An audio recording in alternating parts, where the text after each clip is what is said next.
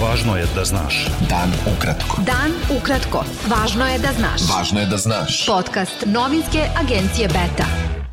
23. januara sa vama Darko Čačić. Prema najnovijim podacima Ministarstva zdravlja Srbije, od posljedica infekcije koronavirusom umrlo je još 19 osoba. Od 9434 testirane osobe, zaraza je potvrđena kod 1483. U bolnicama je 4718 pacijenata, od kojih je 165 na respiratoru. Ministar prosvete, nauke i tehnološkog razvoja Srbije, Branko Ružić, rekao je da je odziv prosvetnih radnika za imunizaciju dobar i dodao da je danas 8000 njih primilo vakcinu protiv koronavirusa.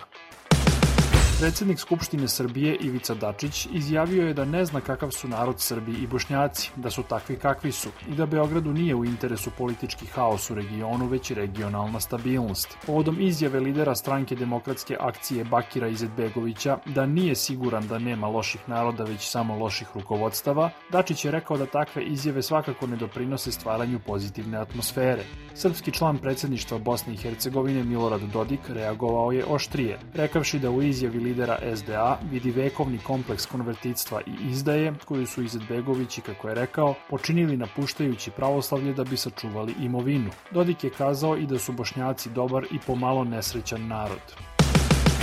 Predsjednik Skupštine Srbije Ivica Dačić izjavio je da je nesporno da vlast želi da bude nastavljen dijalog sa opozicijom, kako bi njeni predstavnici učestvovali na predstojećim parlamentarnim i lokalnim izborima. Potpredsjednik Narodne stranke Zdravko Ponoš izjavio je da bi Ministarstvo za izbore u vladi Srbije, čije osnivanje je tražilo nekoliko opozicionih stranaka, bilo politički štetno za opozicionu stvar, čak i u slučaju da ga predvodi ličnost kojoj opozicija veruje. Ponoš je rekao da bi odgovarajuća forma umjesto toga bila koordinaciono telo predstavnika vlasti i opozicije na paritetnoj osnovi, koje bi trebalo da ima jasna i jaka ovlašćenja za sprovođenje onoga što bude dogovoreno u pregovorima vlasti i opozicije.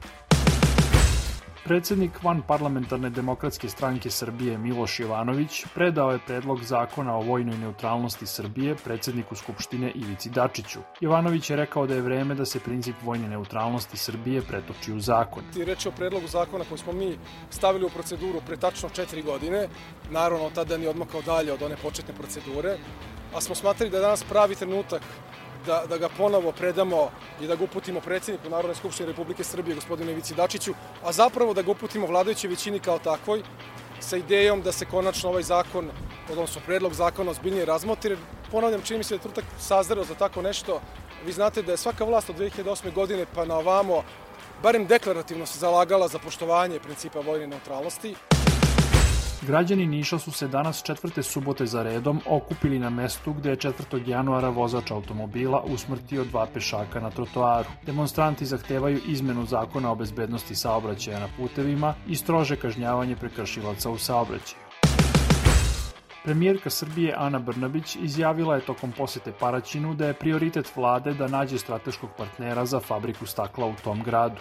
Mi od srpske fabrike stakla nismo odustali, to je strateški važna investicija, ne za Paraćin i ne za ovaj deo Srbije, već za čitavu Republiku Srbiju, koju ukoliko uspemo da oživimo, bit ćemo svakako izvoznici staklene ambalaže za čitav region i veći deo ovog dela Evrope. Srpska fabrika stakla je u ovom trenutku u stečaju. Iz Potpećkog jezera kod Pribojske banje za 8 radnih dana izvađeno je 350 tona otpada. Otpad je sa 40 kamiona prevezen na deponiju Duboko u Užicu. Procenjeno je da je obavljena tek 1/3 posla neophodnog da bi jezero bilo očišćeno. Inicijativa Ne davimo Beograd ocenila je da će izgradnja beogradskog metroa uvećati zarade podobnih investitora, a da će gotovo duplo uvećanu cenu izgradnje platiti svi građani, jer vlast ne pruža nikakav dokaz da će njihov projekat doneti rasterećenje saobraćajnog sistema. Građanima će najavljeni metro uskratiti vezu sa železničkom i autobuskom stanicom i sa kliničkim centrom Srbije, navela je inicijativa. Beta. Dan ukratko. Predsjedništvo Crnogorske demokratske partije socijalista jednoglasno je predložilo da kandidat za predsjednika stranke na sutrašnjem kongresu bude njen dosadašnji lider Milo Đukanović, predsjednik Crne Gore. Oko 850 ljudi uhapšeno je u 60-ak ruskih gradova na demonstracijama sa zahtevom da opozicionar Aleksej Navalnji bude pušten iz zatvora. Na protestu u Moskvi uhapšena je i njegova supruga Julija Navalnji. Više od 5000 ljudi okupilo se u Moskvi gde su izbili sukobi sa policijom koja je masovno hapsila demonstrante. Lideri demokrata i republikanaca u američkom senatu saglasili su se da odlože suđenje bivšem predsjedniku države Donaldu Trumpu za 2 nedelje. Gornji dom kongresa bi tako dobio više vremena za bavljenje agendom novog predsjednika Josepha Bidena.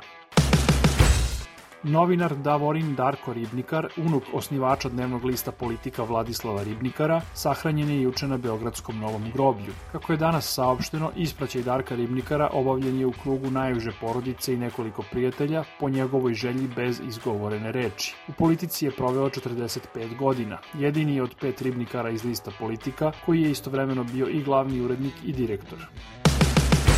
Američki televizijski voditelj Larry King umro je u 88. godini u Los Angelesu. Bio je među najistaknutijim novinarima koji su intervjuisali poznate ličnosti tokom više od pola veka duge karijere. Bilo je to sve za danas. Sa vama je bio Darko Čačić, slušajte nas i sutra. Pratite nas na portalu beta.rs I društvenim mrežama. Važno je da znaš. Dan ukratko. Podcast novinske agencije Beta.